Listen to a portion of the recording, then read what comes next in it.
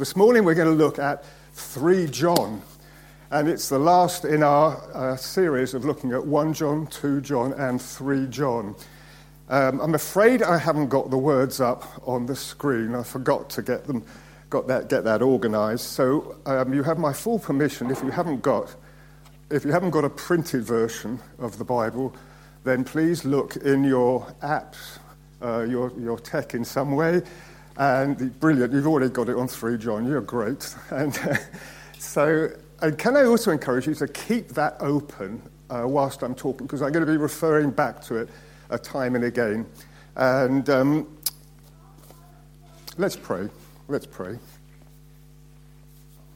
Father, we thank you for the privilege and the freedom that we have in this nation to be able to gather like this. And once again, Lord, I pray that we will not take this freedom for granted, but that we will thank you that we are able to do this and share with those who are less fortunate, not able to meet together. We also want to pray for that nation of Qatar this morning that is hosting the World Cup over the next few weeks. Whatever you've heard on the news, however you understand that news, whatever your thoughts are, your reactions or your feelings, I just want to pray for each one of us that we will just lift that nation up to you. And Lord, amongst all the political and the moral and all the other issues that are hitting the headlines, I pray for your people, our brothers and sisters in that nation. I pray for churches. I pray for those who are unable to meet like we are this morning, that you will bring comfort to them and help to them. And we just pray, Lord, that in some way your word would be spread out in that small nation over these next few words, that your name would be honoured, Lord. And we just pray for the leaders and the royal family in that nation. Lord, I pray that miraculously you will grant them visions and dreams of yourself, that they will see you, and that you will use, by your Spirit, you will move in that nation. And so, Lord, we just, as it were, lay the rail track down here in agreement this morning, and we just pray that your Spirit will just be able to move irresistibly in that nation, Lord, and in the other nations that are taking part where Christians are persecuted. So we thank you in Jesus' name. Amen. Amen. So 3 John, and it's not very long, but there's stacks of stuff in here, and hopefully you'll be encouraged in some way. So where are we? Okay. The elder, to my dear friend Gaius, whom I love in the truth. Dear friend, I pray that you may enjoy good health and that all may go well with you, even as your soul is getting along well. It gives me great joy to have some brothers come and tell about your faithfulness to the truth and how you continue to walk in the truth. I have no greater joy than to hear that my children are walking in the truth. Dear friend, you are faithful in what you are doing for the brothers, even though they are strangers to you. They have told the church about your love. You will do well to send them on their way in a manner worthy of God.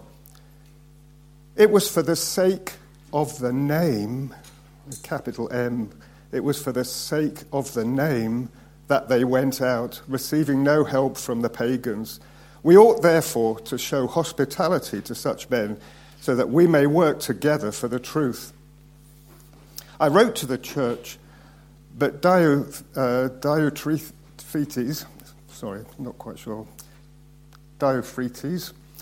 who loves to be first, will have nothing to do with us. So if I come, I will call attention to what he is doing, gossiping maliciously about us. Not satisfied with that, he refuses to welcome the brothers. He also stops those who want to do so and puts them out of the church. Dear friend, do not imitate what is evil, but what is good. Anyone who does what is good is from God.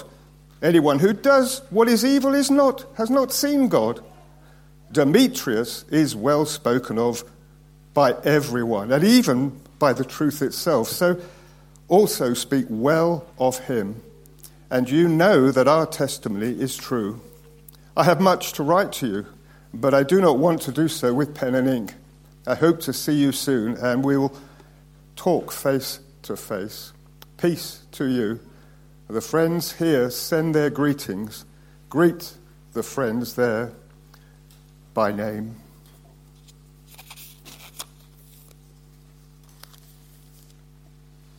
So we're coming to the end of our journey of over the last few weeks of looking through these three books that John, or these three letters that John has written. And I think there may well have been others, but they're not included in our scripture. But I don't know about you, but I'd love to have received a letter from the Apostle John. It is just so full of truth and of grace and of love. It's sort of, you pick up the guy's heart. And I want to encourage you, if you haven't listened to some of the other messages, or even if you have, do revisit them and listen again and allow your heart to be caught up in this man and what he's got to say for us. And last week, for example, when Duncan was here, he talked very much about John's heart for the truth and the fact that Jesus is the way, the truth, and the life. And in 2 John, that word truth comes out a lot. And it's the same in 3 John. In verse 1, it talks about Gaius, whom I love in the truth. Verse 3, your faithfulness to the truth. Verse 3 again, you continue to walk in the truth. Verse 24, no greater joy to hear that my children... verse 4, no greater joy to hear that my children are walking in the truth. Verse 8, we may work together for the truth. And in verse 12, in relation to Demetrius, this comes out again. And so I think John is trying to get something over to us, that we hold on to the truth. And it's very easy today to be caught up in our culture when it comes to making decisions. And we so often become, we will make our decisions on emotion rather than truth. And nothing wrong with emotions, but we need just to be aware that Scripture and truth are what we base our lives on. It is the Word of God. And again, I was challenged last week by Duncan when he put these quotes from Dietrich Bonhoeffer about cheap and costly grace. And I think, again, in our culture, it's so easy just to let things drop,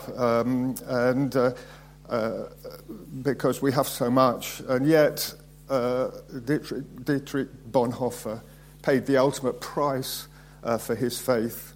And during this series, we've learned a lot about John's heart for Jesus and his willingness and desire that future generations would continue, wait for it, in the truth and in, quote, God's love.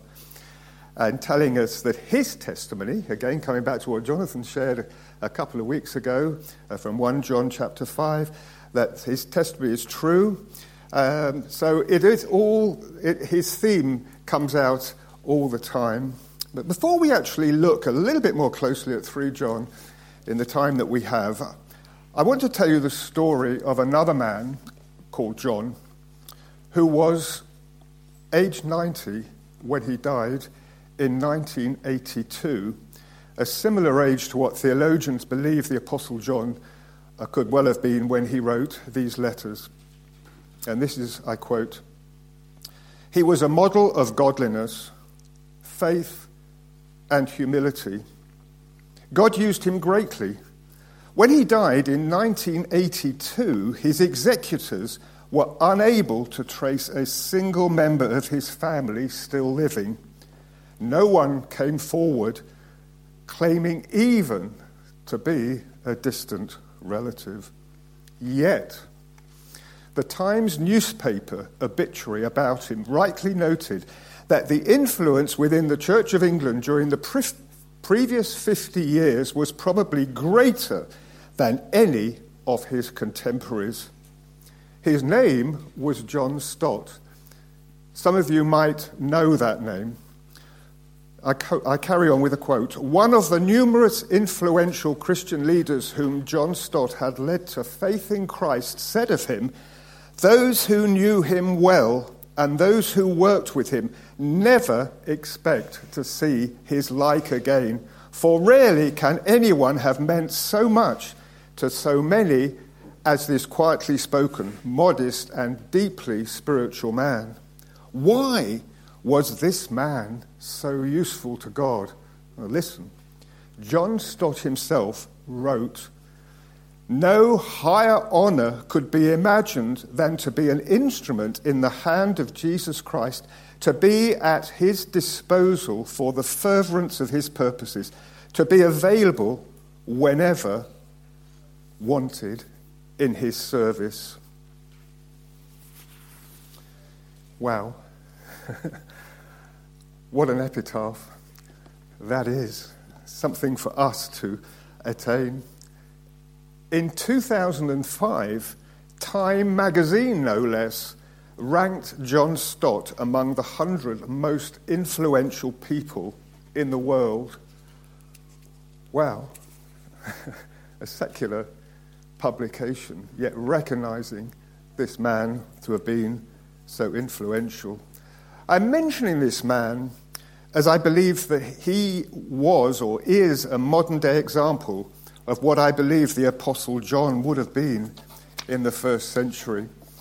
And so this morning I just want to highlight the four people who are mentioned in this short letter, and in particular John and Gaius, because some of the characteristics that John had clearly got into Gaius, and he, being younger, was putting into practice what the Apostle John would have spoken to him about.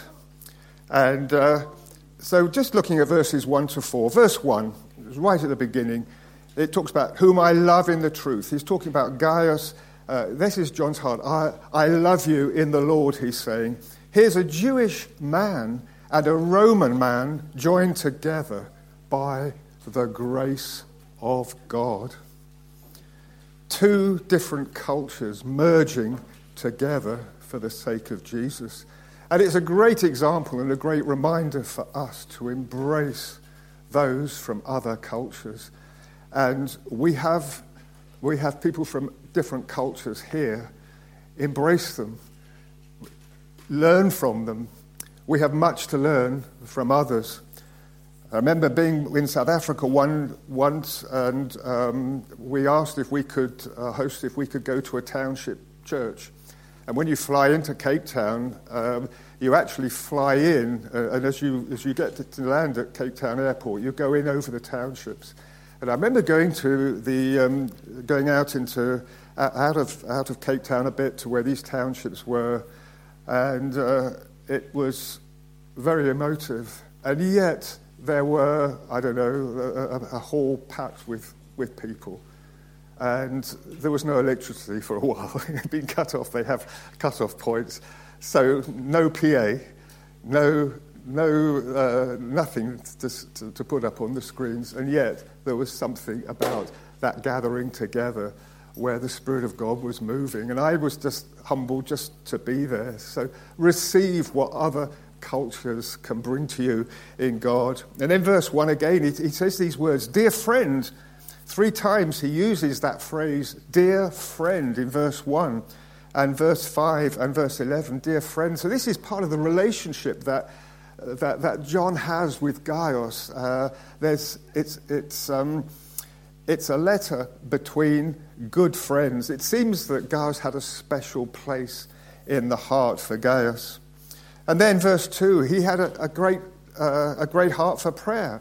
And this is a great prayer, verse 2. I pray that you may enjoy good health and that all may go well with you, even as your soul is getting along well. It's a great benediction, a great blessing prayer to pray. If you want to know what to pray for other believers, if you want to pray, when you pray for folk here, pray that prayer. If you're looking for something to pray, and ask God to answer that prayer for those people. Verse 3 talks about John's joy in God to hear of Gaius' faithfulness to the truth and continuing to walk in the truth. I just love this thought of our relationship with Jesus being one of walking. And it's like our lives, it's a journey, we're walking. And yes, sometimes we stumble, and sometimes things don't go the way we expect. But it's this, how Jesus wants to walk with us day by day. And verse 4, no greater joy than hearing that my children are walking in the truth. You see, that's the heart of a leader. That's the heart of a father in God to those who are younger. So what can we learn from John just for ourselves today? First of all, I think we can learn of his humility. You see, John doesn't self-promote himself in this letter at all, but he holds Gaius up as an example of someone whose motivation and heart for Jesus is unmistakable. And at the end in verse 14, he doesn't even sign off his letter. He signs off his letter without even mentioning his name. He doesn't even assert that he is the one of the apostles to start this letter. He just talks about the elder as if, well, just one of many. It's a great heart to have. He just introduces himself as a simple elder among the lost crowd of other unknown elders who have served God faithfully throughout church history. And then his serving heart, his focus is on how he can best serve the needs of others. He wanted the best for others and for Gaius, and that's demonstrated by his letters and love for the brothers and sisters. And then thirdly, his love for Jesus and others. John demonstrated what true love was about. His letters are pregnant with God's love. And earlier in 1 John 3:16, you can see this. John lives out these words. This is how we know what love is. Jesus Christ laid down his life for us, and we ought to lay down our lives for our brothers and sisters. He'd sacrificed his own ambition and fame for the sake of the gospel and the church, and he wanted to pass that on to others. And I just want to encourage those of us who are older, and I don't mind how you define that age. It's not a number, but some of us are older than others. And that is pretty obvious, I know. But what my heart is here, that I want to challenge those of us who perhaps have got more years behind us than we have in front of us to pass on what we have to the generations below us. You see, those of you who are younger and have got more years ahead of you than you've got behind, to put it the other way around, you're going to see things that our generation has not seen in the church. You're going to see God move in a way that we haven't. We've seen God move in the church. We've seen some wonderful things over the decades, but your generation is going to see more. You're going to see different things. You're going to see things that we haven't experienced or known, because the kingdom of God is coming. God's got a purpose for this station. He says his spirit is moving all over the world. We might not see it, but he is. And so let's just get just a vision of God and his great purposes for the church and for us.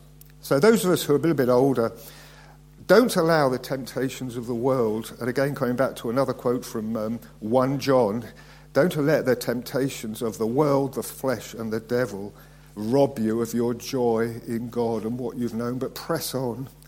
Don't be distracted and encourage. It's so easy when you get on in years just to think, right, I've done my bit, let's just sit back, let others do it. But I find that whenever I think that way, as much as I might like it naturally in my spirit, I know that I can still give out. And I've still got a few years before I reach John's age, the Apostle John. Anyway, let's move on to Gaius. Verses 5 to 8. He's a good friend of John. He possessed the most common name in the Roman world. So who is this guy? His name was so common that we do not know whether he is the Gaius that Paul baptized in Corinth, the Gaius who joined Paul's team for some of his missionary journeys, or another Gaius altogether. What matters here most is what John writes to this Gaius and the example that Gaius gives in how to please the Lord in all that we do. So just a couple of things about Gaius. First, verse 3, we see about his faithfulness. It gives me great joy to have some brothers come and tell me about your faithfulness to the truth and how you continue to walk in the truth. Sometimes we can think that we haven't got much to offer God. Sometimes we feel a bit perhaps disappointed with ourselves, or, others can do more than we can.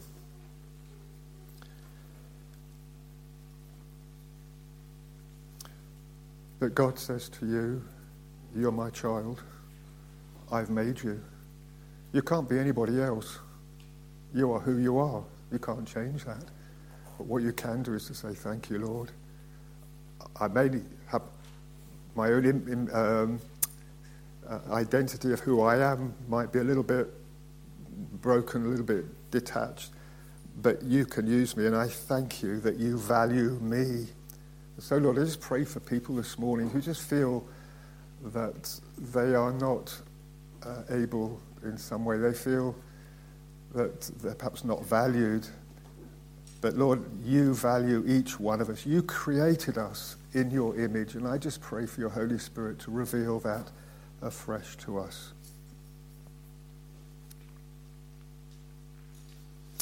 And then in verses 5 to 8, it talks about his serving and loving heart.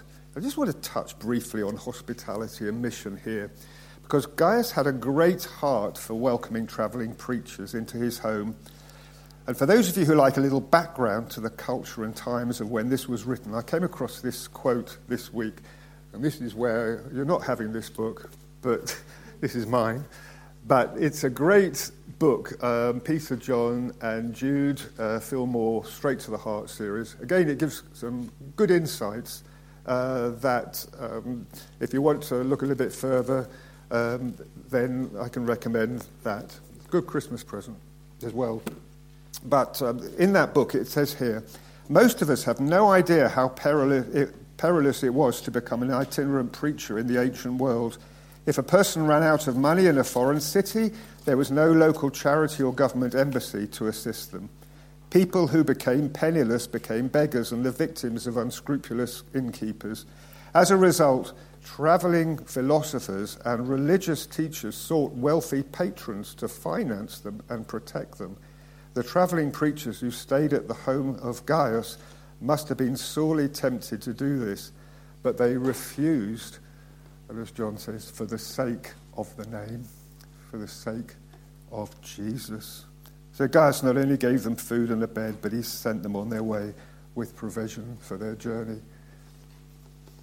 So why was Gaius faithful? Why did he have such a serving and loving heart to do this for loving preachers? What was his motivation? It was very simple, but it's very profound and very challenging. Verse 7, it was for the sake of the name. For the sake of the name, capital N, the name of God, the name of Jesus. He wasn't doing it for his own motivation. He was doing it for the sake of Jesus, for the sake of his name. And that is such a challenge to us here. Again, just a little personal story. I thank God for those who welcomed us into their home when we took time out, when we came back to the UK from being in Cyprus. We actually had no home of our own at that stage in the UK.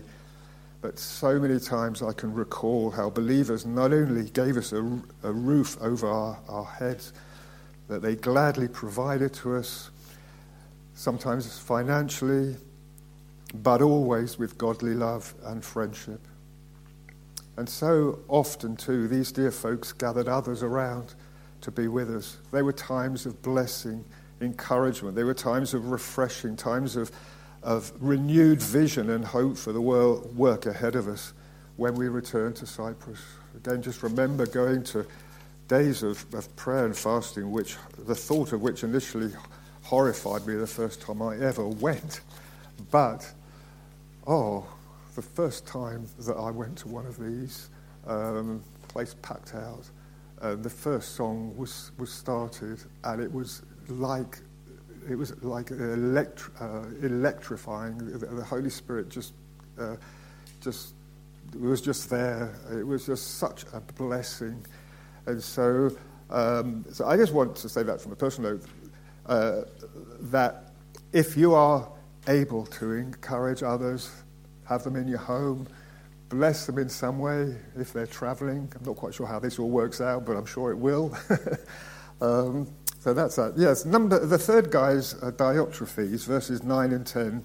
And it says of him, he loves to be first, will have nothing to do with us. So if I come, I will call attention to what he is doing, gossiping maliciously about us. Not satisfied with that, he refuses to welcome the brothers. He also stops those who want to do so and puts them out of the church. Whoops. I thought this was all about encouragement and this sort of thing, Colin. You know, what's going on here? Well, I think John had probably written a letter to this guy, but he'd not received it in the way that perhaps Gaius would have done in a good spirit. But this man was a self-promoter. He was clearly a gossip, a slanderer, things like a bully. He was the sort of guy who, no doubt, if we had selfies in those days, he would have taken selfies of himself to show others. He wanted to be first in other people's eyes. Again, what a challenge for us today, because so often we want the praise of others rather than giving glory to God. So just beware of those. And then Demetrius, verses 11 and 12. Let's get back into a good guy here. Dear friend, do not imitate what is evil, but what is good. Anyone who does what is good is from God. Anyone who does what is evil has not seen God. Demetrius is well spoken of by everyone, and even by the truth itself. We also speak well of him, and you know that our testimony is true. Again, someone who wanted to be faithful to God and serve others. You know, just being yourself, just faithfully doing what you're doing. You know, when we put out chairs here, when you put the banners up on the school gates, when we just help one another, you're just being faithful. You're just helping others so that we can all enjoy being together. So that's it, really. 4 men. Whose example do you want to follow this morning? Do you want to be a John who in his old age still had a passion for Jesus and a love for the church, that he was still an author at the age of 90, still serving God? That's some aim, isn't it? It's a good aim to have, that when we're 90, we're still serving God. Or are you a Gaius whose heart is for others and serving others and welcoming believers into your home, receiving the legacy that John was leaving him and serving others with a joyful heart in practical ways? Or are you a Diotrephes who loves to be first? His motivation was that he put himself first. It was not for the sake of the name of God. Or are you a Demetrius who chose the path of true love over self-promotion? You might be more than one of those. But my heart this morning is for just to respond. So is Paul around? So there's someone calling him, I think. I'm getting a nod from the back. That's great. What I want us to do is a way of response is to involve everyone. I'm not going to ask people to come forward, but what I am going to ask you to do is to Go into small groups. If you're in a family group, that's fine. Use that as a sort of base if you want to.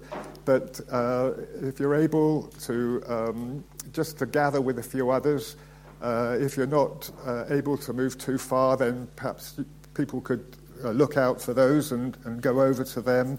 I want us to pray. I want you to pray the blessing of God from verse 2. Okay? So get your mobiles out. 3 John verse 2, and just pray it over the other people in your group. And you can pray other things as well. Well, this is a base. And into that context, I'd love you just to pray. There may be other things that you want to be prayed for. As I say, I don't want people to come forward, but just in the groups, be expectant for God to move by his Holy Spirit. It may be you just want to know something more about God's love. You want to know his peace. That's a great prayer at the moment. What a word that is for us after the news this week again. Every week the news seems to give us dis-peace, but Jesus said, my peace I give you. So, I'm just giving you ideas how you pray. Let the Holy Spirit move you. If you want healing in some way, let's just see what God will do amongst us. If you're from a different nation, then you might just want to pray for your nation, or get others to pray for your nation and for the leaders in that nation and for believers. So I'm really not quite sure what's going to happen now. So let's do it. So just gather round in others. I think Paul, Jane, just going to play something in the background. So, Father, we just thank you for your word. We just want to thank you that right now we believe your Holy Spirit is just right here amongst us. Lord, there's some big situations here, Lord. But you're a God who is big, and we want to put our trust in you that at whatever stage of our lives we're at, that your Holy Spirit will just come and refresh and renew, that we would be those who know it is well with our soul, but also know the comfort of the Holy Spirit and the peace of God in these difficult times. So let's just break up into small groups and just pray for one another.